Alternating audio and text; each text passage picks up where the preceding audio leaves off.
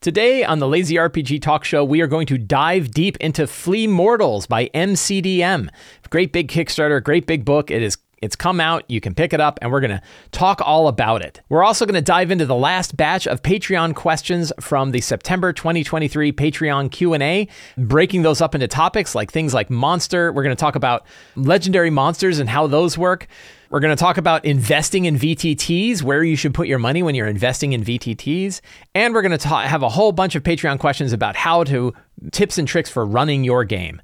All today on the Lazy RPG Talk Show. I'm Mike Shea, your pal from Sly Flourish, here to talk about all things in RPGs. This show, like all of the work of Sly Flourish, is brought to you by the patrons of Sly Flourish. Patrons get access to all kinds of great exclusive features, the City of Arches sourcebook, Uncovered Secrets Volume 1 and 2, the Patreon Q&A, a dedicated Discord server, a bunch of exclusive adventures, a bunch of tools, whole lot of stuff you get for being a patron of Sly Flourish. It's really a good deal. You should check that out. To the patrons of Sly Flourish, thank you so much for your support. So yes, today we are going to focus most of our show on the book Flee Mortals, a great big book from a great big Kickstarter from a great big company, MCDM. We're going to talk all about it. We're going to dive into it. I spent a good deal of yesterday reading through it, looking through it, getting my notes together, getting lots of talk, getting all the ideas for this talk together so that we could dive in. First, a couple of disclaimers.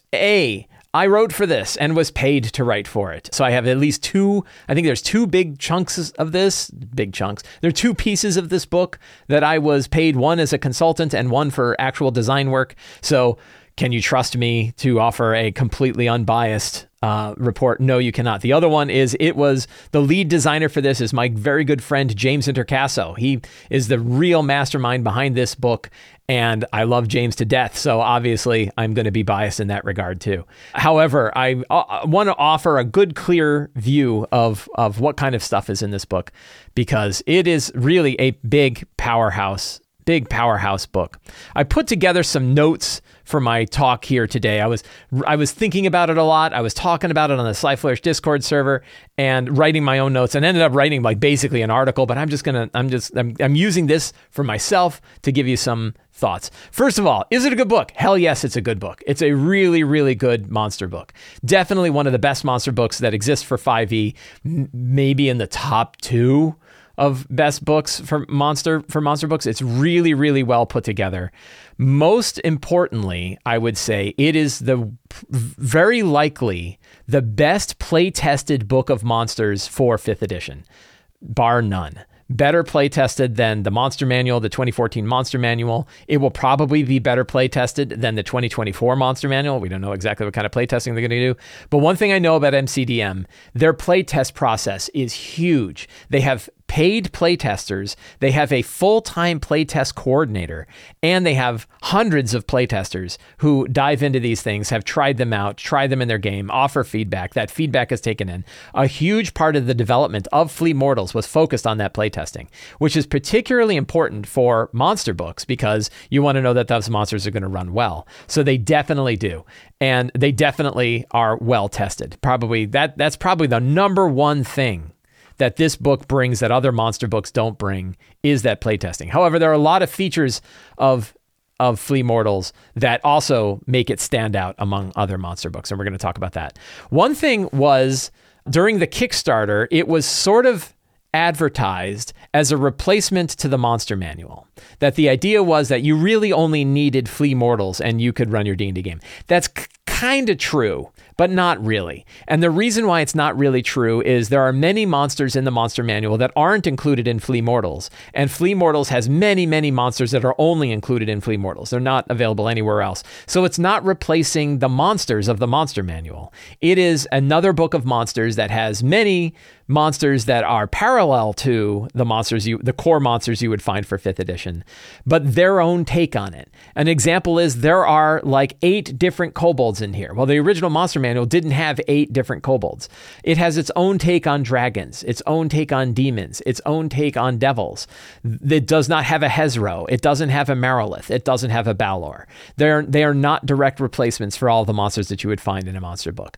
I find this to be a far better supplementary monster book than I think it fits as a replacement to the monster book. And for like one example is, if you were to buy a published adventure and look through that adventure and look for monsters that are bolded. The expectation is that the monster manual has that monster in it at that challenge level. You couldn't find that monster necessarily in Flee Mortals, and if you did, you wouldn't necessarily know which version of it you're looking at, and you don't know that the challenge rating is right and anything like that. So it is far more of a parallel supplementary book to whatever your main monster book is than it is a full replacement. An example of a full replacement book is the Level Up Advanced 5e Monstrous Menagerie, which was my favorite book of 2022. I adore this book. My wife asked me yesterday, we were talking all about this, and she goes, when was the last time you used the actual monster manual? And I was like, I can't think back, because anytime I would, I'd use the Monstrous Menagerie instead. So I love the Monstrous Menagerie, and that one is a direct replacement for the monster manual. It does have basically every monster. There's only a handful of the ones that were not released under the Open Gaming license that are not in it, but that's very, very small compared to the amount of monsters that aren't in Flee Mortals. So I think that the Level Up Advanced 5e Monstrous Menagerie, side by side with Flee Mortals, gives you a tremendous number of monsters and a lot of details. So what is this book about? In the Kickstarter, Matt Colville had a core premise to this book, which was 5e monsters are boring. If you agree with that statement, that 5e monsters by and large are generally boring, and you're looking for more advanced monsters that do more things in combat, that have more crunchy, chewy mechanics for tactical combat, Flee Mortals is for you, because Flee Mortals definitely takes a lot of 4th edition style principles, things like minions, solo monsters, different monster types, and a lot of other sort of features that Matt Colville likes, that James Indercastle likes, that exist for 4th edition monster design, and brings that to 5th edition and has all of those ideas. And we'll get into some of the details on this. The idea that monsters basically don't have just a linear power curve of challenge rating, but also a horizontal power curve of minions, standard monsters, and in this case, solo monsters. It doesn't have like elite monsters. Elite monsters was another feature of 4th edition where you had some monsters that were essentially double the strength of a normal standard monster. So this Flee Mortals attempts to create this sort of horizontal power increase along with your vertical power increase of challenge rating. We're gonna dive into this. When we actually look at the book and we look at the monsters, you're gonna see all this kind of stuff. But it is definitely what I would refer to as an opinionated monster book. That if it's built on this idea that vanilla 5e monsters are boring and we want to soup them up. We want to give them more abilities. We want to create more types. We want to have like those monster types, is that you might have your soldiers and you might have your artillery, and that way you can kind of piece together combat by using these monster types to determine how your battles play out. It's a very, very crunchy monster book. That's really what it's built on. This is a tactical, crunchy monster book. If you are the kind of DM, the kind of GM who focuses a lot on what combat plays out like mechanically, this book is for you. If you're more of a loosey-goosey, story-focused DM, some people I know are more like that, the loosey-goosey, then it may not be for you, because you might not want all of that super tactical, crunchy stuff and be more interested in the flavor and what's going on in the story and how it plays out. And that's where I would compare... this is where I would compare Flee Mortals to Forge of Foes, my own book that I worked on with Scott Gray and Teo Sabadia, that we put a book together that has different degrees of complexity of monsters that you can create or modify. And some of the most basic is use this one line of a table and build a monster right off that, and you really don't need to do anything else other than flavor it. That's about as simple as monster design can be. That's the idea of trying to get monster design as simple as what the Cypher system does for Numenera. That can you just come up with a number, a challenge rating, and from that challenge rating determine its armor class, attack bonus, number of attacks, the amount of damage it does, and skip all of the rest. That's your super simple monster type, and then you flavor it in story. But a lot of people don't want that. A lot of people think, no, I want the mechanics to fit the story. That if a monster has a description of what they're supposed to be in the world, I want to know that there's mechanical things that they do that reinforce that story. Some GMs are really interested in that. Some aren't. I tend to lean towards, I'm good with the descriptions. I don't necessarily need mechanics to define the story of a monster. I can just do that by how I describe it in the game. This book is definitely on the mechanics feeding the story. let's actually take a look at Flea Mortals. It is a 400-page book. It is a $40 PDF or a $70 hardcover in PDF. You're going to pay a fair bit for shipping, about $20 for shipping in the United States and more elsewhere. So this is not a cheap book. It is one of the more expensive monster books, one of the more expensive books that you will find for 5th edition. So that is a consideration as well. Do you want to spend that kind of money on a book like this? I've talked to people who say, I like it, but it's a little pricey. That's a very reasonable assumption to make. I can't tell you whether it's worth it or not because the value of money is different from all of us. Was it worth it to me? Yes, but I spent tons and tons of time, tons of attention on this stuff. I will say this. So I did get a contributor copy of the book, which I gave away because I also backed the Kickstarter. So I did back the Kickstarter. My own money went into this. So the book that I'm giving you is not a review copy. It was one that I actually paid for myself. It cannot be understated how good the artwork is. The artwork and the design and the layout and the physical construction of the physical book are excellent. The artwork is amazing. So really, really, you can tell, yes, it's expensive. $40 for a PDF is a lot of money for a PDF. $70 plus shipping for a physical book is a lot of money for a physical book. But you know where that money went. When you look at this, nothing was cut from this book for cost. You know where that money went. It is a gorgeous looking book, tremendous artwork, really, really good design. Look at the size of this playtester group. And these were just alpha playtesters. I think they had more playtesters as well. Huge playtesting group. So really, when you look at it, you see that where all of their energy went into this book and the quality of the book that you're getting for the money that you are. So it groups up monsters by group type. So you can see it has things like devils, demons, dragonettes. And this is where you can see creatures that you're like, oh, I don't know what a dragonette is, or light benders, time raiders. There's a lot of different kinds of monsters in here than you find from your standard fare of D&D monsters. So that's why I say it is not a direct replacement for the monster manual. I don't think that is an accurate portrayal of this book. I mean, could you play with just this book? Sure, but you could play with any book, right? Any monster book could fall into that category. But can you replace all of the existing monsters in the monster manual with monsters from this? I don't think so. A lot of them you can. Minotaurs, ogres, gnolls, kobolds, goblins, all of the standard fare monsters are pretty well covered. But there's probably, I would guess, I'm going to make this number up because I didn't actually look, maybe half of the monsters that are in here are not monsters you would find in the monster manual and vice versa.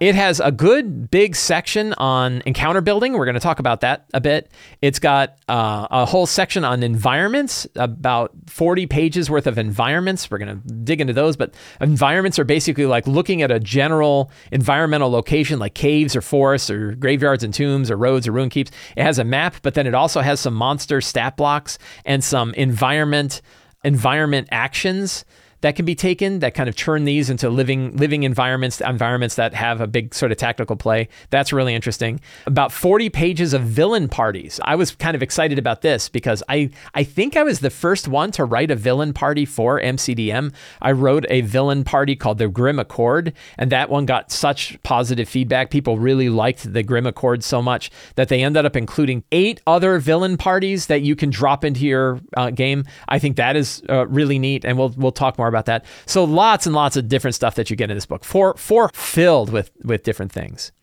Monster wise, so you can see here where it talks about monster roles, right? Creature roles. Each creature has a role listed at their challenge level that are descriptive of specific types of combatants that they are in the battlefield. Ambushers, artillery, brutes, companions, which is different, controllers, leaders, minions, retainers, which again is a character-focused one, skirmishers, soldiers, solos, and support. And there's descriptions about what it means to be one of those different kinds of monsters. But the idea is you have sort of plug and play monsters, that if you have a few brutes up front and some artillery in the back, you have a general idea what that kind of combat is going to be like. If you have a leader in the back and a bunch of minions and then some ambushers, you know what that's going to be like. You know how you can drop in different monster types in order to have certain effects. Also, when you see groups of monsters like kobolds or goblins or bugbears or hobgoblins or gnolls, you can see how the range of those different monster types are connected to those stat blocks, so you know which one you're gonna drop in. There's also there's 4 other monster types worth mentioning that are kind of different than just the role that they take in combat, but also mechanically what they're like. and that is minions, who are treated very differently from quote-unquote standard monsters, solos, who are likewise treated as different than standard monsters, retainers, and companions. So I couldn't really figure out what the difference is between companions and retainers. A companion and retainer are essentially monster stat blocks that are intended to be journeying with and adventuring with the characters. So they'd be like Guinevere, Drizzt cat, right? Or they would be like your buddy Bruce, who just goes with you. You know, he's always Floyd, right? Floyd, who follows you on all of your adventures, smoking weed. He would be your retainer, right? And they have stat blocks that kind of match your character and follow along your character and act with your character. And there's rules for those. I'm not really bringing those into my game, so I didn't really spend a lot of time thinking about retainers or companions, but there are definitely people who are interested in companions and retainers, and they have many different companion and retainer stat blocks that you can find in here that are the types of companions or retainers that your characters could pick up that would join them, that level up when they level up, that grow when they grow. Action-oriented monsters. This is a huge thing that Matt Colville brought to 5th edition in his original YouTube video where he talks about it. Obviously, it made a lot of sense to focus heavily on action-oriented creatures in Flee Mortals, and they do. Many of these solo monsters and villains and sometimes leaders have action-oriented ideas. These are similar to legendary actions, but they don't act exactly the same way. And essentially, they have 3 different power moves that those monsters can do. They can do them in any order, and they can only do 1 per turn, and they only can do it 1 per round. And they can't do the same one, I don't think. It's a little interesting. Sometimes I lose track of exactly what the rules are for exactly how villain actions work. And they do things like change mobility or let people move around. They can give orders to other creatures. They can reposition themselves. They can do kind of, battlefield control-y sort of things. And then they usually have one big one, the ultimate, the showstopper, which is the big thing that they do at the end of the battle that says, wow, we got them. This is going to be fine. Oh my God, they exploded, right? And they explode outwards with all kinds of stuff. So I've simplified this down when I think about villain actions, when I think about these action-oriented ideas, to positioning, repositioning, and exploding. That the first one kind of sets the battlefield, the second one repositions the battlefield, and the third one has the monster explode. But that's an oversimplification of how that works. And in many cases, when you look at the monsters, they can do different things based on the story of the monster. But you will find lots of these sort of action-oriented monsters, action-oriented traits for many of the big monsters that you will find in this book. The other major difference that this book offers up are minions. Let me go to my minions. So minions in 5th edition is an interesting concept. A lot of people wondered how come there aren't minions in 5th edition to begin with. And one thing that is important to understand is how 5th edition is designed differently than a game like 4th. And that major difference is that it doesn't scale perfectly linearly. If you've talked much about or heard much about 5th edition's design, you'll hear the phrase of like flat math, that it has flatter math. And the way to think about that is if you compare it to 4th edition or 3rd edition or Pathfinder, other D20 fantasy role-playing games, a lot of times those games, as the characters are leveling up, their power is increasing linearly. They're getting like an attack bonus every level. Their armor class is going up every level. If you look at like monster stat blocks for Pathfinder, they get pretty ridiculous. You get like AC 40 creatures and stuff like that. And that's because there is a growth of the power curve of those monsters. And because it is a steeper power curve in those systems, it means that you can have monsters that scale not only along that same curve, but also horizontally. That you might have small monsters that are at a certain level, but they count as significantly fewer. You have more of those monsters per standard monster than you normally would. It's a little tricky to understand, but I'll show you when we look at minions and how they operate here. The thing is that because 5th edition has a flatter math curve, instead of having minions, you simply have monsters that are lower challenge rating. So an example would be a skeleton. A skeleton is a CR 1/4 monster. If you're facing it at level 1, its danger level is a certain amount. That is basically like one skeleton is roughly equivalent to one character first level. But when the characters are 5th level, they can take on many more skeletons. If they're 10th level, they can take on many more skeletons. And it's the same skeleton stat block. That CR 1/4 stat block doesn't change. There isn't a CR 10 skeleton that is actually counts as a much weaker skeleton because the math doesn't have to scale that way. In 4th edition, if you look at some of the monsters like that, what you'll find is they'll have different levels of the same monster and still have it be a minion. So you can have things like a level 28 minion, which is a weird idea. It's like, well, it's level 28. What does that mean? Shouldn't that mean it's really powerful? Well, no, it's not really powerful because it's also a minion. So this gets into this idea of basically monsters that scale horizontally and vertically. They scale up and down based on their challenge rating, but then they also scale horizontally by the type of monster they are, whether they're a minion, whether they're a normal monster, or they're like a solo monster. And so there's a whole set of minion rules that exist inside Flee Mortals, how it handles these large groups of monsters. And the way it handles them is that if a monster takes a hit or fails a saving throw against a damaging effect, it just instantly dies. You don't look at the hit points. You don't bother to figure out its hit points at all. It doesn't take damage. It just plain dies.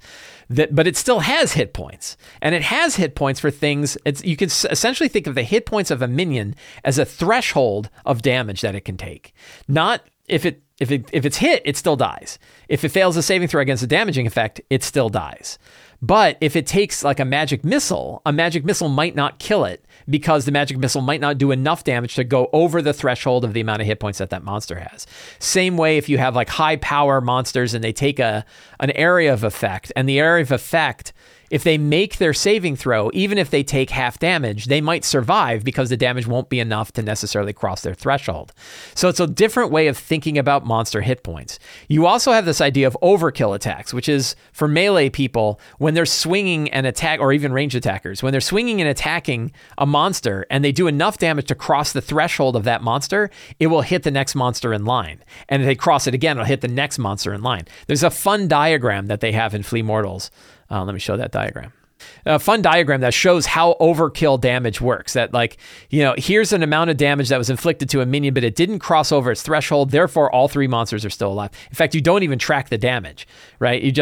When you do the damage, it doesn't work. But in this case, because they did any damage and it was a successful attack roll, that first goblin dies, but the next 2 are fine. But let's say it does enough damage to cross over 2 of the goblins. It just barely touches the third. That is still enough to kill all 3 goblins, and all 3 goblins die.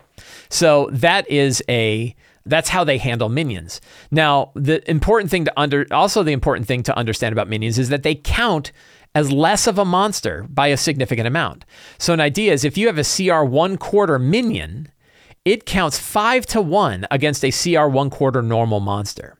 So anytime you were going to do your encounter balancing and you were going to figure out that you could drop in a CR 1/4 monster, let's say again, like you had your, let's say 2nd level characters, you were going to drop a bunch of skeletons on them. But instead of normal CR 1/4 skeletons, you wanted to use minions, you would drop in 5 1/4 minion monsters to account for every 1/4 normal monster. So it counts as 5 times, and that goes up. It goes up to 10 at 9th level. It kind of scales up 5 to 8 to 10. And at higher level, you get 10 minions per standard monster. For every CR9 monster you would normally use, you could replace it with 10 CR9 minions. And that's because players have much bigger ways of throwing lots of damage around, of making multiple attacks. They're going to hew through these guys like crazy. And that's what minions are for, right? The whole purpose of minions is that you can run tons and tons of monsters against the characters, and they can hew through and cleave through those monsters, and you can have this big cinematic battles. That's the intent. I feel like there's a weird discrepancy with the idea that you have like minion fire giants who only have 18 hit points. I kind of have trouble getting my head around this idea. Like, to me, a fire giant is a fire giant. That there aren't these like super weak fire giants that only have 18 hit points, like an 18 hit point damage threshold. It is certainly a way to throw a whole ton of fire giants at your group, but does it really feel like you're fighting a whole bunch of fire giants if they're dropping that fast, if they're dropping that quickly? So I don't feel like it works particularly well at higher levels where you have these great big monsters. And the expectation is that, well, yeah, but you have 10 of them, like 10 fire giants for every 10 fire giant minions for every fire giant normal creature feels weird to me. Somebody brought up also, how the hell do you fit that on a battle mat? Yeah, that's a good point. So I think it's a really interesting idea. And I think at lower CRs, it makes a lot of sense. It's a good idea. I still like my own way better. And, I'm going to of course, like my own way better, which is there are other ways that you can run the normal standard monster stat blocks and make them easy enough to run that you could run dozens to hundreds of them by things like the 1/4 succeed rule, which is anytime the creatures are making a number of attacks, you can just assume a quarter of them succeed in hitting and arbitrate it that way. There's also other tricks. Lazy DM's Companion has a bunch of tricks for running lots of minions, and the Forge of Foes also has ways to run giant hordes of monsters as well. We have lots of different ways to do it. And I kind of like mine better because I feel like a skeleton is a skeleton is a skeleton. I don't feel like there's one kind of skeleton that should be 5 times less powerful than this other kind of skeleton when they both look like skeletons. Same way, particularly when we get to high challenge ratings. But check it out. I mean, it's definitely an interesting way. And I know it was well tested. James Innercastle and I talked a lot about it while I was going through the design of this idea. So it's been well thought out. It's been well tested. It's been well used. And lots of people really love it. So that could definitely just be my bugaboo, that idea of like, why don't those fire giants feel like fire giants when they're dropping so fast? It has a good section that talks about encounter building, and the kind of encounters that it talks about here, the encounter building rules that are used in here can actually be used across all of your monster books for all of 5th edition. It's not just tied to Flea Mortals. There is a section about how many encounters per day and building a budget of the kind of encounters per day. I'm not big into budgeting encounters per day. I feel like the number of encounters per day that should affect a group is whatever makes sense in the story. I don't like doing a bunch of math to figure out how many normal battles or hard battles or small battles they should face, because I don't feel that attrition of power is my goal when I'm designing a game. I don't feel like my goal is to make sure that there's this constant continuing drawdown of the amount of energy that the characters have. I feel like they should rest when it makes sense to rest. I feel like they should face as many encounters as makes sense for the given story, so I don't tend to use that. But then there's also specific rules for determining encounters for the game itself. And when I first was reading this, I was like, wow, this is really good. In fact, looking at the math here, it fits very closely to the model that I use for the lazy encounter benchmark. It's a nice table that uses the lazy encounter benchmark. That's really good. And I was talking to James and he goes, you helped me write that. And I went, oh, I forgot, because it was like 2 years ago. So James actually did bring me on as a consultant to help with how the encounter building rules could work in this. I didn't write them, but I offered feedback to James, offered him ideas about how it worked, and it ended up in here, which is a really good, powerful table. This encounter CR per character is a really powerful table that scales with the number of characters and tells you, based on the number of characters, here's how, for an easy, standard, or hard battle, here's the number of essentially CR points that you can drop in, and then you can pick the number of CR monsters to fit the total number of CR points based on the number of characters based on what you find here. You can also see what sort of the maximum is for the challenge rating of any particular monster before it gets sort of gonzo, before the monster is going to be so overpowered that it will eat you no matter what the CR balance is. So really powerful table here, really, really useful. And fits along with the same kind of math that I think I like. I think it also fits very well with what Paul Hughes uses in the Level Up 5e Advanced Level 5e Monsters Menagerie. You're going to see these same kind of encounter building guidelines. I've now seen a number of different groups that have come to the sort of the same general way to do it. It will be very interested to see what Wizards of the Coast does with that when they're looking at the new rules for encounter building for the 2024 Monster Manual and the 2024 version of D&D. Flea Mortals also has in the book a table that lists all of the monsters by challenge rating and everything else. But one of the things they offer, a free spreadsheet of all of the monsters that are in there that you can download to your own spreadsheet app or duplicate in Google Sheets so that you can then sort the monsters and figure out what monsters you want for all this kind of thing.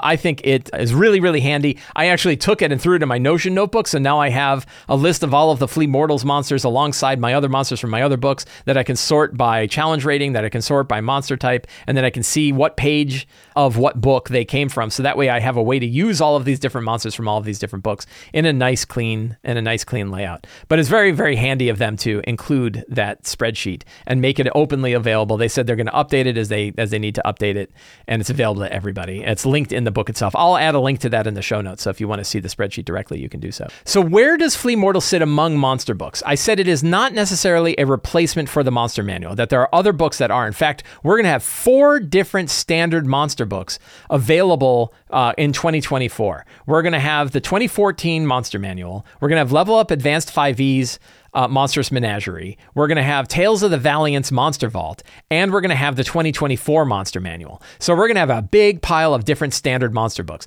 So does another company really need to make something like that? I don't know. I mean, some might. We'll see. And especially when we have 10 years of experience building monsters, and many of us have different ideas about the way monsters should work, from very, very simple, from philosophies like mine, to more advanced, like you find in Flea Mortals. There's lots of room for this. So I don't know. But I do know that this is not one of those replacements, that this book is, again, an opinionated tactical book focused on monster tactics for your game that has many of its own monsters, covers some of the monsters that you'd find in standard monsters that you'd find in 5e, but also has many other types of monsters that are focused on their ideas, the ideas of MCDM.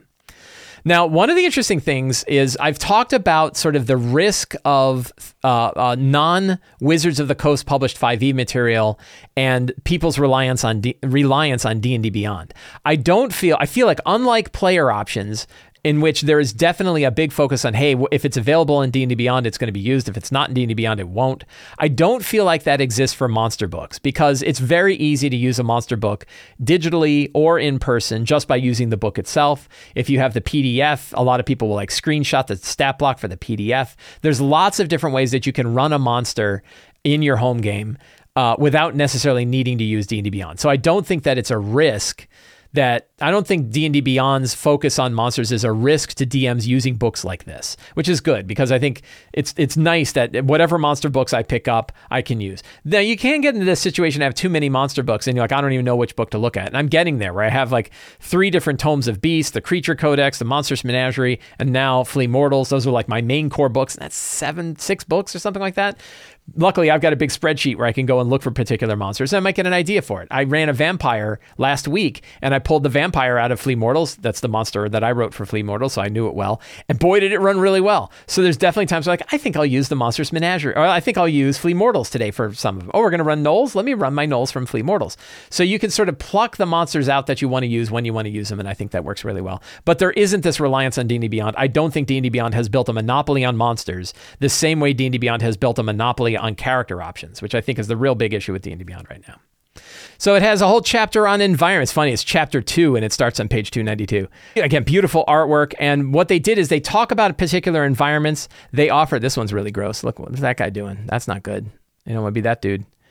And it doesn't just have environments and maps for the environments. It also has stat blocks for particular monsters that fit that particular environment. And it's got a handful of these, about 40 pages worth of environments that it covers, everything from enchanted forests, caves, graves, all sorts of things.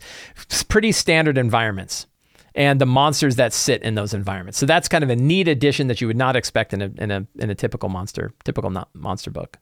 I mentioned villain parties. It's got 8 villain parties in here of different challenge ratings depending on what group what challenge rating you want to run. Really cool artwork for them. This does get into something, and it's a question that I received, which is, if it is this sort of crunchy tactical monster book, how easy is it to run? And in most cases, I would say it's definitely harder than the standard monsters that you're going to find for D&D. All of the monsters have other things that they do, and all of the things that monsters do, you're going to have to pay more attention to than monsters that don't. The Fire Giant in MCDM, the Fire Giant in Flea Mortals is definitely more complicated than the Fire Giant in 2014. Many people look at the Fire Giant in the 2014 Monster Manual and say it's really boring, but it's easier to run. So particularly when you're running lots of monsters, that's where things can get complicated. When you're running an adventuring party like Grave Order here, right? Every one of them has a different stat block. And what that means is not only are you running a whole group of monsters against the characters, but every one of the members of it has a different stat block. So if you have them facing the whole group at once, you got to have a lot of different things for a lot of different stat blocks all at once. And that could be pretty hard. That could be pretty hard to run. So there's definitely an order of complexity to this that advanced dungeon masters may be able to handle really well. I'm an advanced dungeon master, but I don't focus a lot on stat blocks, and I miss stuff all the time. So I think it would be pretty hard for me to run a group of 5 different stat blocks in one game. I think that would be a particularly crunchy game. Some GMs definitely want that. They definitely can do it, and it's here for you. But that level of complexity is definitely going to be there. So who should buy this book? If you're going to buy this book, who should pick it up? And The answer is if you agree with the philosophy of the book that vanilla monsters for 5e are typically pretty tactically boring, you're looking for more interesting, tactical, crunchy mechanics for your monsters, this book is definitely for you. If you're looking for an extremely well-balanced, well-tested set of monsters to throw against your characters, if you want a different take on these kind of monsters, if you want a bunch of new monsters that you haven't seen before that you want to bring in, I think it's very hard to find any book that's going to be better at it than this. It's really fantastic for that book. It's definitely focused on that. If you are looking for, if ease of use is your primary goal, this might not be the book for you. It's also a high-priced book, $40 for the PDF, $70 for the physical version, plus shipping. It's a bit costly, so you have to bring that in mind as well. But if you agree that 5e monsters are boring, this is definitely your book. It is not a replacement for the Monster Manual, however. I will definitely say that. So I asked a bunch of people on Patreon what kind of questions they had. So I thought we'll do a quick lightning round where I will quickly answer some of these final outstanding questions. Where does this book sit in the combat takes too long discussion? I don't think it's going to help it. I think if this is definitely a book for people who don't mind combat taking a while, because you're going to have crunchier tactics, you're going to have crunchier combat, which means probably battles are going to take longer. I don't think that there's a way you could look at this and say that battles are going to run shorter. The only difference might be because of minions, you could have a lot of monsters that can die really quickly. That could definitely go fast. How's the art? The art is absolutely gorgeous. I mentioned that before. The art is second to none. What are a couple monsters you think are better in this book than any other? So, I mean, the only one I can really speak to is the vampire, and the vampire is definitely better, but of course I'm going to say that because I'm the guy who wrote the vampire. But the vampire is really well designed. But I would say all of these monsters run really, really well. I don't know, other than their complexity, I don't know that I would say any of these monsters are going to not run better than the 2014 versions of the monsters that they have. And you certainly have more variety. I ran the goblins, for example, and the goblins were a lot of fun. I just had a bunch of goblins that I ran at a game, and I'm like, well, I'm going to use the MCDM goblins. So I think that, I mean, better is very subjective, and that complexity dial is definitely a factor. I haven't run them all. It's not like I've used the book for 2 years, so I can't say, oh, well, when I've run it, this one was always better. But there's definitely so much rigor that's gone into this that I would say if you're into what I have described, you're probably going to like it a lot.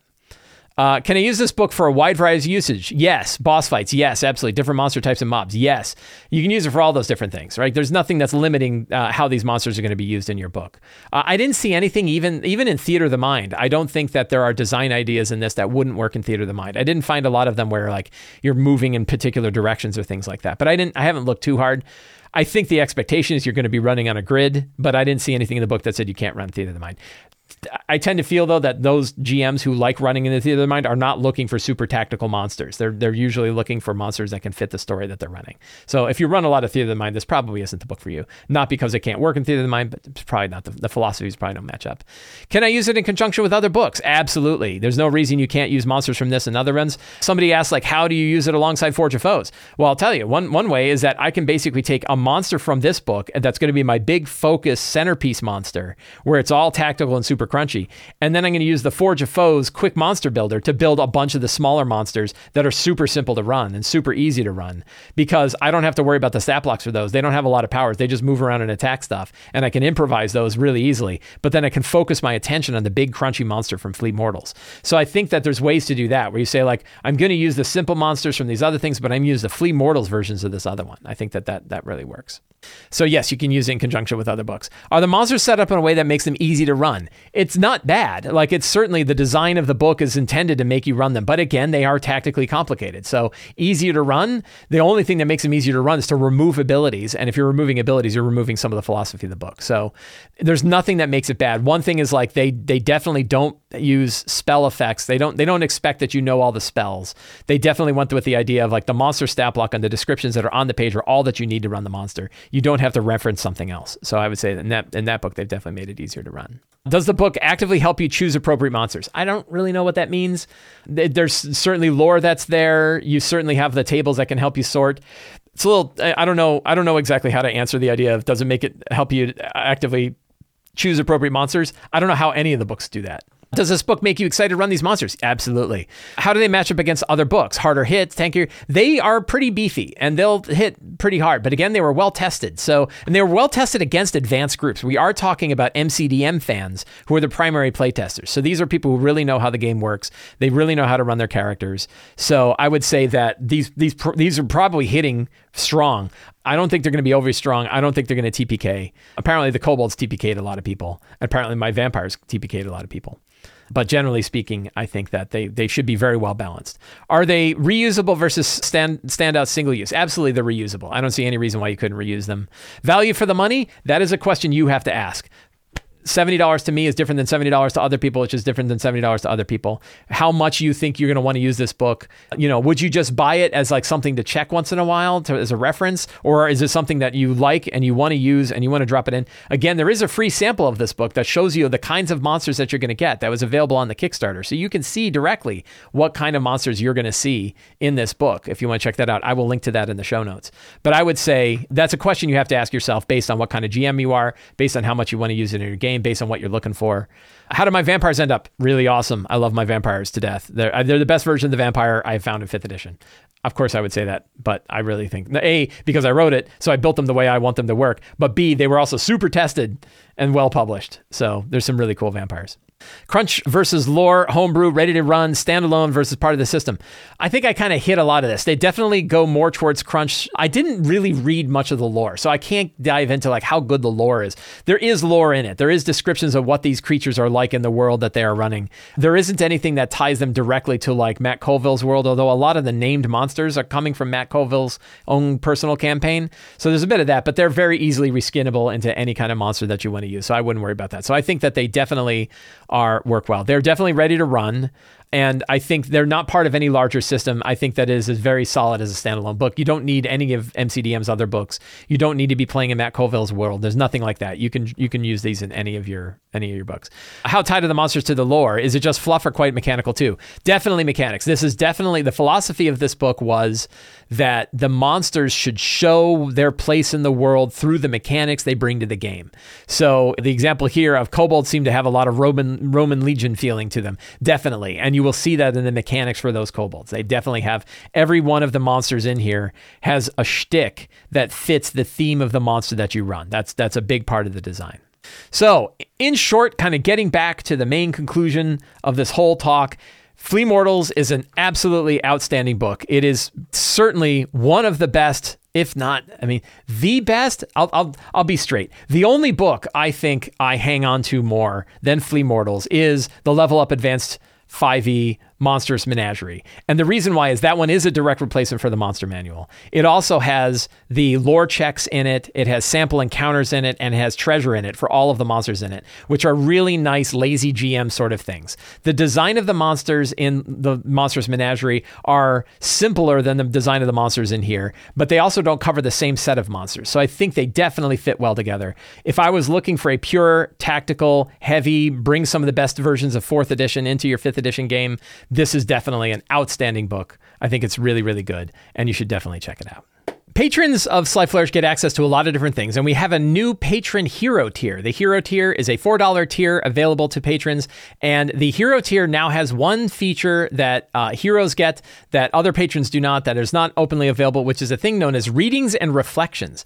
Readings and Reflections is a new weekly podcast that I do, in which I take the most current Sly Flourish article, I read it out as a podcast, and then I do probably about 7 or 8 minutes talking about the article, talking about what went into it, expanding on the ideas of that article, talking about any feedback that I received in the days since that article was published, and kind of diving in. It's really a fun podcast to do. People have really enjoyed it, and I wanted to bring it up. A patron of Sly Flourish, Joe M., asked me, he says, I'm on the hero tier, and I enjoy the opportunity to listen to you and read further to discuss your articles in the podcast during my commute, which is awesome. Am I correct in the impression that you publish more articles than you will read out loud? The answer is no. Right now, my plan is every new article that comes out on the newsletter or comes out on Sly Flourish, I will also do this podcast version of it, where I'll read the article aloud and I will dig into it more. So if instead of reading the newsletter or reading it on the website, if instead you are on a commute, if you're travel a lot, if it's just you're doing dishes, it's just easier for you to listen to a podcast form, subscribing at the hero tier of the Sly Flourish Patreon gives you access to this new weekly version of my article, which goes beyond just the article. So instead of just being like a 3-minute read through the article, it is about 10 or 12 minutes where I talk about the article and then I talk about other thoughts, what went into it, the background. It's really fun to do, and I really enjoy it. And I want to thank Joe for asking more about it and for helping me to clarify that actually, yes, it is every one of the articles so far that I put out on Sly Flourish also has a reading for it. And we're going to dive into more patrons from the September 2023 Patreon Q&A. This is going to be our final batch of questions for September 2023. And the first ones dive into boss monsters. So I want to bring it up because it ties right into our Flea Mortals discussion that we just did. And the first one is the Waiting Owl, who says, in their newest video, the Dungeon Dudes propose a new boss mechanic. The boss has no standard action and in turn, but always has an action after the player's turn, making the boss more dynamic to react to the players. I like the idea of the boss continually reacting to the actions of the characters. The dudes mentioned that the problem with this might make damage output hard to calculate, but I think the idea could be a great combination with your generic monster stat block table, especially the damage per round column, as an inverted damage pool that the boss can use each round. I would love to hear your thoughts on it. So that is basically how legendary actions work. The intent of legendary actions is that the monster can do a thing in between the turns of the other characters. I think in the long run, other than getting ganged up on, I don't know that matters that much. And even legendary actions, like, sure, they space out the damage, but because you're dividing the damage among those spaces, I mean, it certainly shakes up players' expectations of the monsters, but it also is this sort of other mechanical thing. And sometimes I just have the monster do all of their attacks on their one round and I don't worry about it. Or if I'm creating a legendary monster on the fly, I'll just have it dish out all of its attacks on its turn because it's the same amount of damage anyway. It's just when are you doing it? Are you doing it between turns or are you doing it on the monster's turn?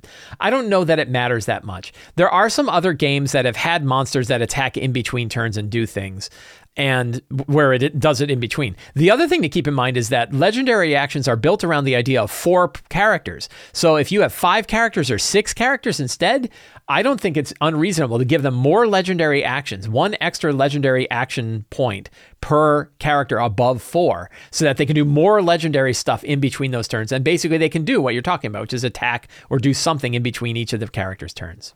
Matt G says, recently I read through Big Bees and noticed that most, if not all, of the legendary monsters have no legendary actions. Why do you think Wizards is moving away from legendary actions, and is this a good thing? As a DM, I am not a fan of the change.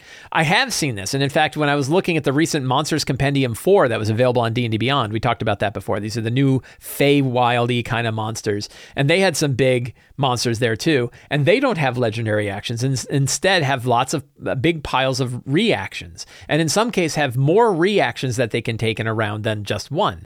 So they react a lot. I think we saw this with Vecna as well. Vecna didn't have legendary actions and instead had a bunch of reactions. And I think the idea is that that monster is acting more dynamically in the battle, that instead of it just doing these things in between turns, it instead is something is happening to it and then it reacts in turn. Something else is happening, it reacts in turn. Whether that's easy or not, I mean, it's a simplification of the overall actions because it's just a reaction. Now the monster has more than one reaction. Other monsters have reactions, characters have reactions, so it's not this other action type. It's not this whole new action type. I expect Wizards is experimenting with it. I think that they're trying a lot of things out, that as we get new books coming out, they try new things. We've seen this over monsters over the past 2 or 3 years, where they went from like, okay, monsters have a spell list and you can just look up the spell in a book, to we're taking some of their best spells and we're putting those spells in the text description, to we're no longer using spells at all and instead we're giving them spell-like actions that aren't really spells, and so on, right? So we're seeing experiments with 5th edition monsters over the past couple of years. Where they're going to end up when it comes to the 2024 monster book, anybody can say.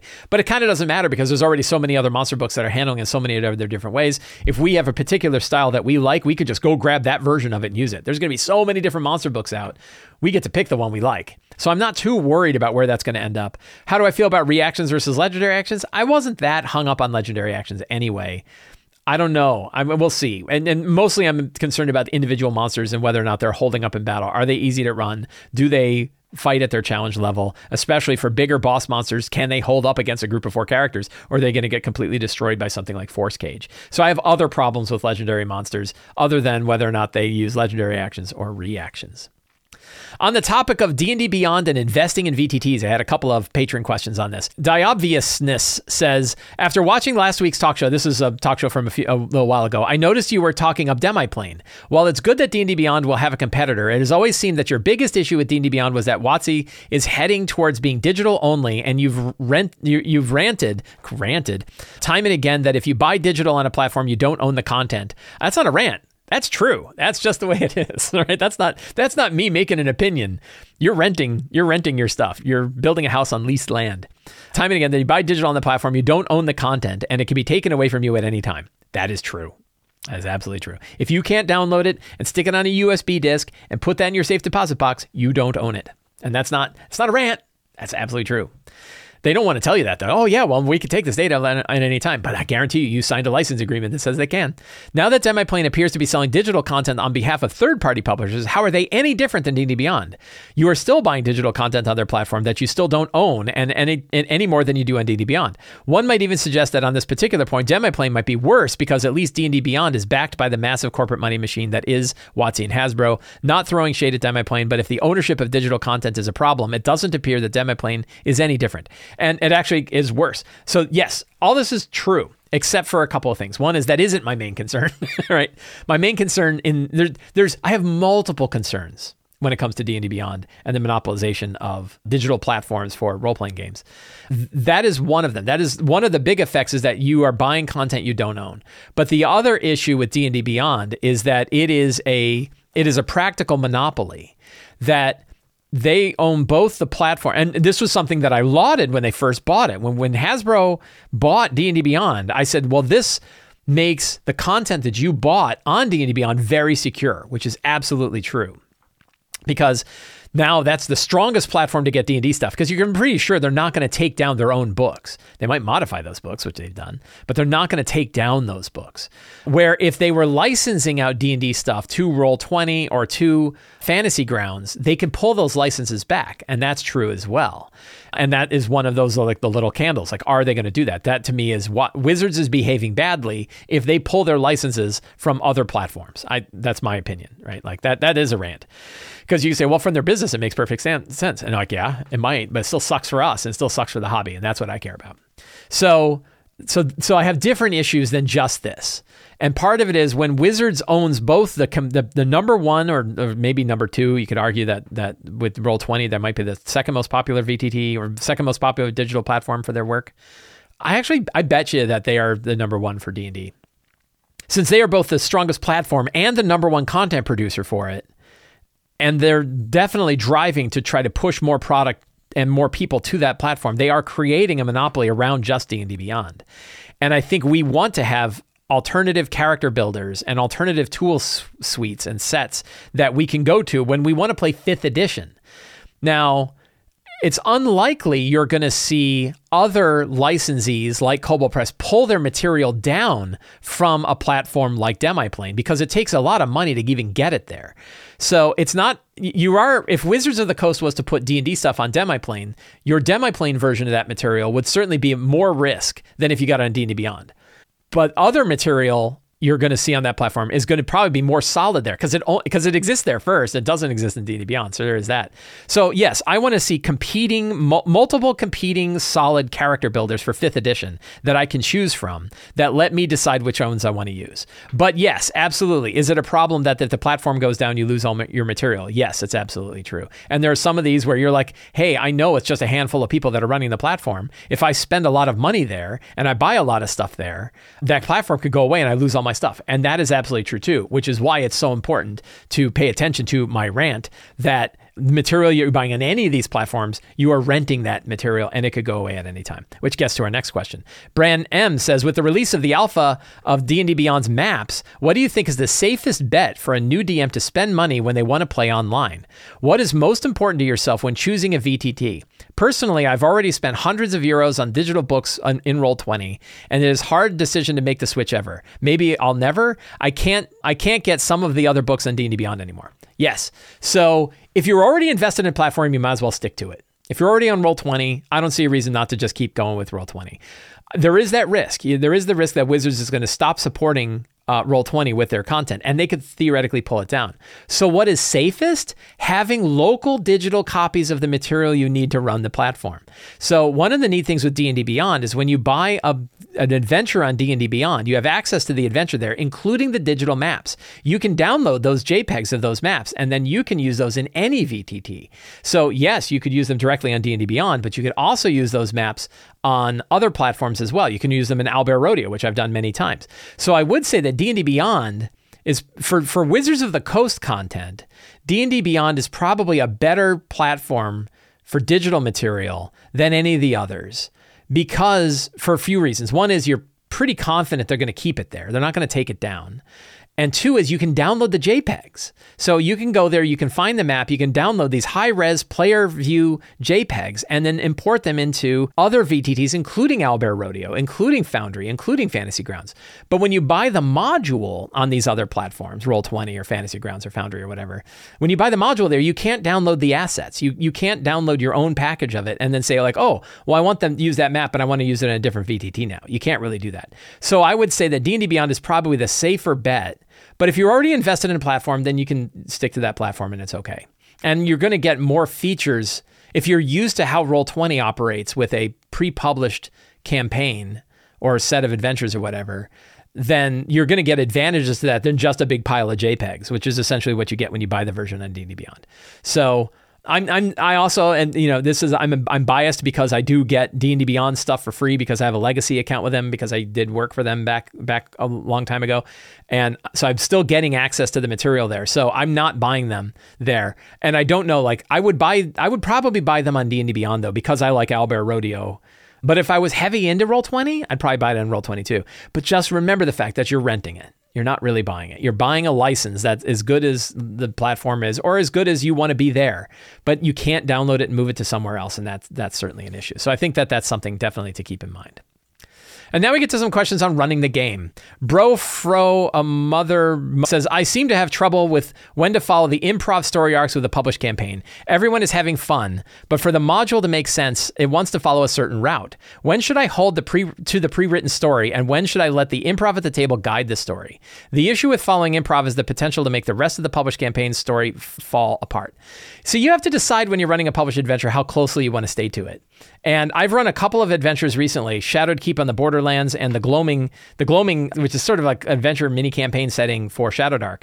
And they're intended to be run very loosely. And so you can let the players go off on their own and you can't just deviate from what the book says and not care. And maybe they go back there. I'm running a game called Shadowed Keep on the Borderlands and they have not yet gone to the Shadowed Keep. They're already like 4th level.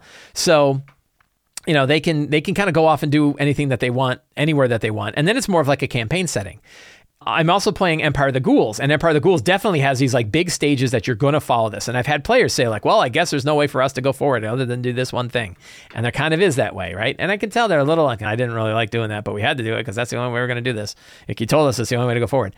So you kind of have to decide. And sometimes you're going to give it a good shove, and sometimes you might let the adventure go. You have to look at the material you own, the adventure that you're running, and decide how far you want to deviate from it. And some adventures are built for wider range of deviation, and then other ones are really built like, no, we expect you're going to follow chapter 1, 2, 3, 4, and 5, and so on.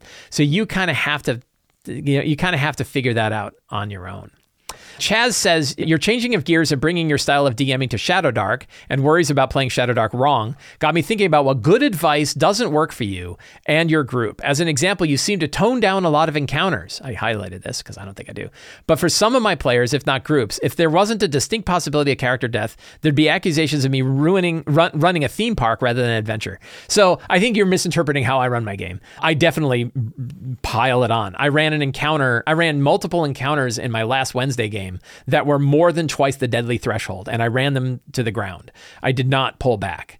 I killed a character because somebody didn't heal somebody in time in my Shadowdark game. So I have characters that are dying. I have characters that are down a lot. I have players who are like, oh my God, that was hard. I threw a CR19 Demi-Lich against a group of CR9s when my own benchmark tells me nothing higher than like maybe CR14 should have gone there.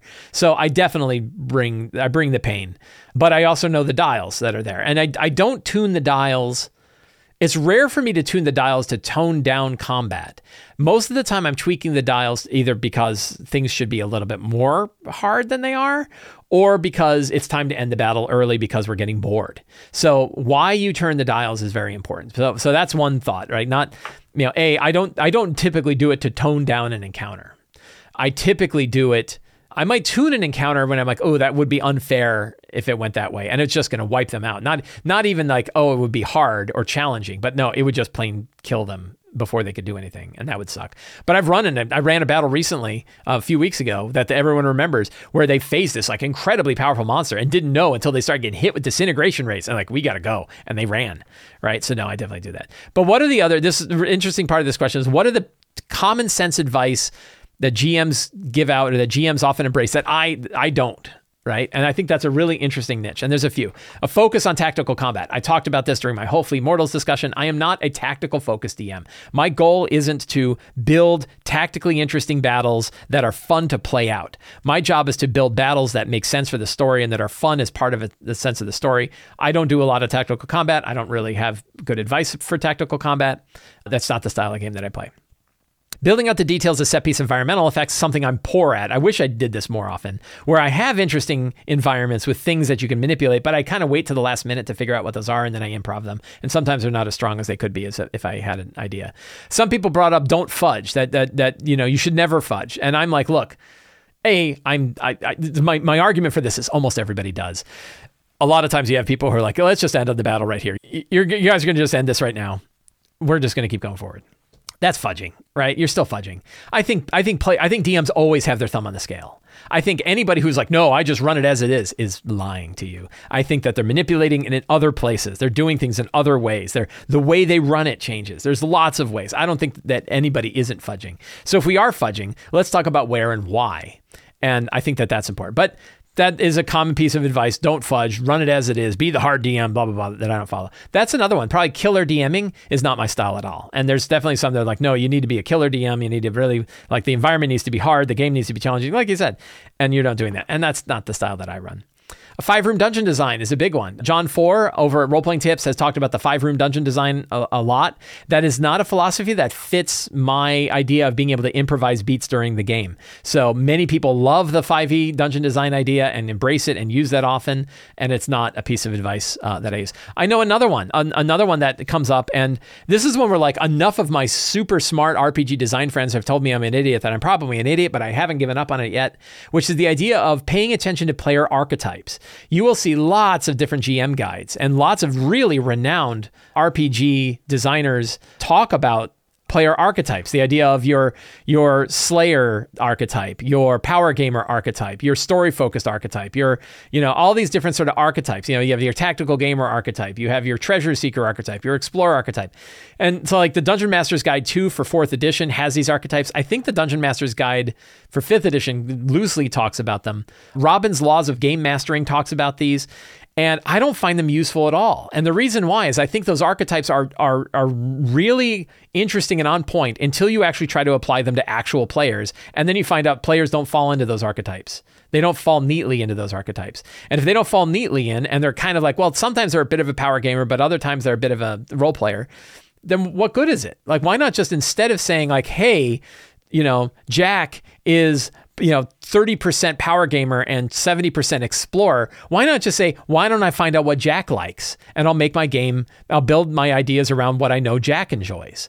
So the idea of the archetypes, I think they fall apart the minute you have 5 people around your own table. But lots of other people love the archetypes and find them really useful. I think that they end up building a false sense that you have a way of an idea of understanding what your players are going to bring to the table.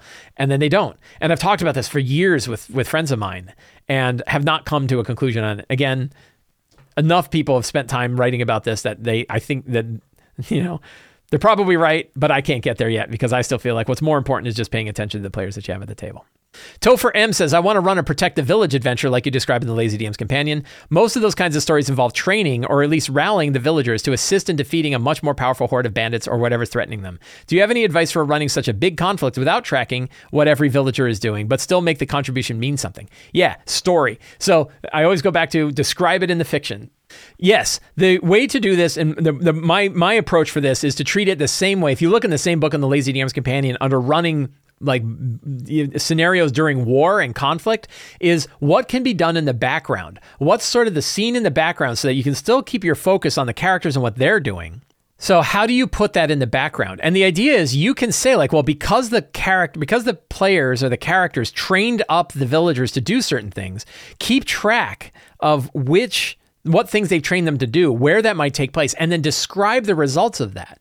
And you could say, like, because you taught them how to fight with pitchforks and hoes, and because you maybe you armed them with the weapons of the dead, they did a better job defending this part of the town. So they still have their things that they're doing, but you're still keeping the lens on the characters.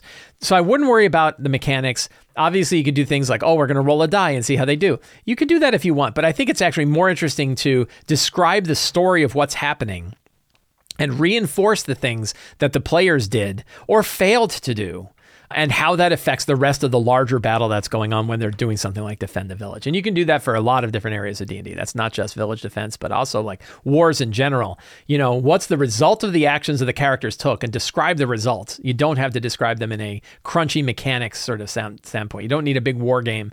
You could just say the villagers managed, it was hard going, but because you trained them well in phalanx maneuvers, they managed to hold the western side of the village away from the bandits that were attacking from that. Jason B says, I'm running Rise of the Drow and have gotten to a very sandboxy section where the party needs to free dozens of captives from a heavily guarded location. There are many ways they might go about it, but no way to predict. How do you adopt the 8 steps in a situation like this? Things like fantastic locations, scenes, and NPCs can be a bit all over. The answer is that's exactly the way the 8 steps are designed, that the 8 steps are actually built. I often use the metaphor of, imagine you have 8 little dishes of content that you put out, and you use those to cook the game at the table. And so you separate NPCs from locations, from monsters, from treasure, from secrets. You separate those things out because that way, depending on where the characters are going to go, you can shift and change these things around. Now, one of the things is like if you... Like in your situation, you are building a situation that there's dozens of captives in a heavily guarded location. There's different ways that they could go in. You know what some of those ways are. You don't know what the characters are going to do, but your secrets are abstracted, so they can still learn the secrets regardless of what path they can take. Your monsters are abstracted, so which monsters they might run into, either small groups or large groups, intelligent versus unintelligent monsters, those you can kind of shift and change around. The NPCs they run into, those NPCs can move around, and the treasure they discover. All those different things are designed to be abstract from the way that the characters involve themselves in the adventure.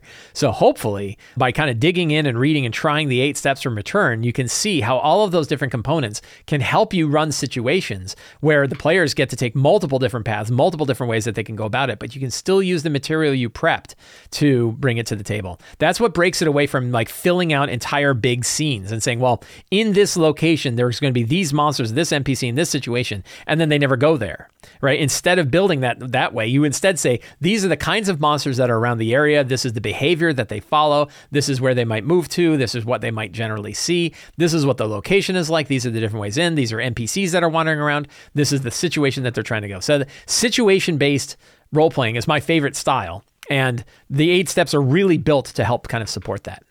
Wraith Ward says, I'm not one of those people who thinks that emulating Matt Mercer is the secret to success, but I still feel pressured to put on vast production value for a game, or I'm doing it wrong. Irrational, yes, but there's no changing that the current era of TTRPGs is one steeped deep in the frills of fancy battle maps, lighting, special effects, ambient audio, and so forth. I would love to provide those extra layers for my players, but as another visually impaired DM, I know this came to you recently, those steps just aren't feasible, and I struggle to get past that. The reception of Baldur's Gate 3 has only increased my insecurities. Watching people who never got it or didn't care suddenly latch onto D&D because the experience was finally presented them in a fully visual package. I definitely think you're overweighting the value of those production value things. I really, both in my personal experiences, in talking with lots of other GMs about this, in studying and seeing and diving deep in this whole world of tabletop RPGs for basically the last 10 years, my primary activity, like the last 10 years, I can tell you that stuff is you're overweighting that stuff. Players want to watch their characters do fun things. They want to watch their characters in the story do fun things. That might be mechanical things that they do. It might be story focused things that they do. I have a significant investment in Dwarven Forge tabletop setups that I use. And I can tell you the amount of extra value that brings is maybe 10% to a game. I've actually done a little bit of surveying on this, and it comes to not only is it 10%, but a bad game with Dwarven Forge is still a terrible game. And a good game with Dwarven Forge is a good game. A good game without Dwarven Forge is also a good game. Good use of Dwarven Forge terrain and I'm picking on that in particular because it's got lots of 3D effects, it's got lots of different stuff, maybe accounts for like a 10% improvement in the overall game. Maybe on a good day, if you really build the story around the environment and you use it a lot, maybe 20%. But it's not the main thing. And there's so much you can do. There's so many ways to make your game great that don't involve anything like that. And that is really diving into the characters. Spend your time thinking about the characters. Who are they? What do they want? What do the players enjoy? What do they want to bring to the game? What do they want to see their characters do? What kind of monsters do they like to fight? What kind of abilities do they have that they want to really see do neat things? What kind of treasure do they acquire? How can you tie into their backstory? How can you tap in? How can you make the story tied closer to their character and where they came from? How can you build those connections? All of these things have nothing to do with the AV description of it. I think that you are even overweighting it when you say there's no changing that the current era of TTRPGs is one steeped deep in the frills of fancy battle maps, lighting, special effects, ambient audio, and so forth. I don't think that's true. There are some platforms that do that. Foundry has a lot of that kind of stuff into it. Roll20 has some of it, but there are many people who use all different kinds of things. A lot of times with like music, I just grab a phone and I'm like, I guess I'll play my instrumental playlist that's just got a bunch of video game soundtracks on it. I don't spend a lot of time on it. There are so many other things that we can do to make our game great that are going to have a far bigger individual enjoyment for each player that don't involve any of these special effects things. Now, you say it's an irrational feeling, so you know that this isn't exactly where it's going, but I think it's really important to remember. And to me, what I would do and what I have done is when I feel that way of like, oh man, I didn't set up this thing, is instead I always go back to like, who are the characters and what can I do that's going to be cool for them? If during your prep, in the beginning of the prep, you said, write down all of the character names, who are all the characters, and then spend a little bit of time thinking about their background and a little bit of time thinking about the mechanics of their character and say, what can I do for their character in this next session? Is there a fun thing I can do from a combat perspective? Is there fun challenges that I can give them? What are the things I can do? And it could be something as simple as they got a cloak of protection that protects them from cold. How can I have them get hit by cold damage so that they can enjoy the fact that they resisted cold? Stuff like that. I don't know how else to help except to really reinforce that all of the gewgaws and doodads and widgets and special effects and music and lighting and production value stuff does not matter nearly as much as building an environment so that your players are going to have an awesome time in the story of your game. That is really where it is. The production value is just not that big a deal. I think Baldur's Gate 3 is an example. I'm playing through it now. And I think a lot of the fun of Baldur's Gate 3 are all of the different paths that the characters can take in the story. And watching their characters do cool things. I think, yes, it does have a lot of 3D effects. It's got a lot of sort of vertical battle environment stuff. And half the time, that's a pain in the ass. Half the time, I can't see where my character is. Or I got to go walk up on those stupid rafters and I'm out of move speed again. So trust me, I don't think it's that big a deal. And that's the best that I can offer. Friends, I want to thank you all for hanging out with me today where we talked about all things in tabletop role-playing games. If you enjoyed this show and you want more stuff like this, the best way to see all of the stuff that I do is to subscribe to the Sly Flourish newsletter. It's absolutely free to sign up. The link is in the show notes, and you get a free Adventure Generator PDF and a free weekly RPG-related email sent directly to your inbox. You can also support me directly on Patreon. Patrons get access to the Patreon Q&A like you've seen. If you join at the Hero tier, you get Readings and Reflections, my new weekly podcast. You get all kinds of exclusive features, dedicated Discord server, City of Arches sourcebook, tons of material to run your game. It's a really good deal. And you can go to the Sly Flourish bookstore and pick up any of my books, including all of the Fantastic Adventure Bundle, which includes Fantastic Adventures, Ruins of the Grendel Route, Fantastic Lairs, and Fantastic Locations, all in one big bundle for a bunch of money off. It's a really good deal. You can also pick up my other Lazy DM books there. That's all available on the Sly Flourish bookstore. You can find that in the show notes as well. Thank you all so much. Have a great day and get out there and play an RPG.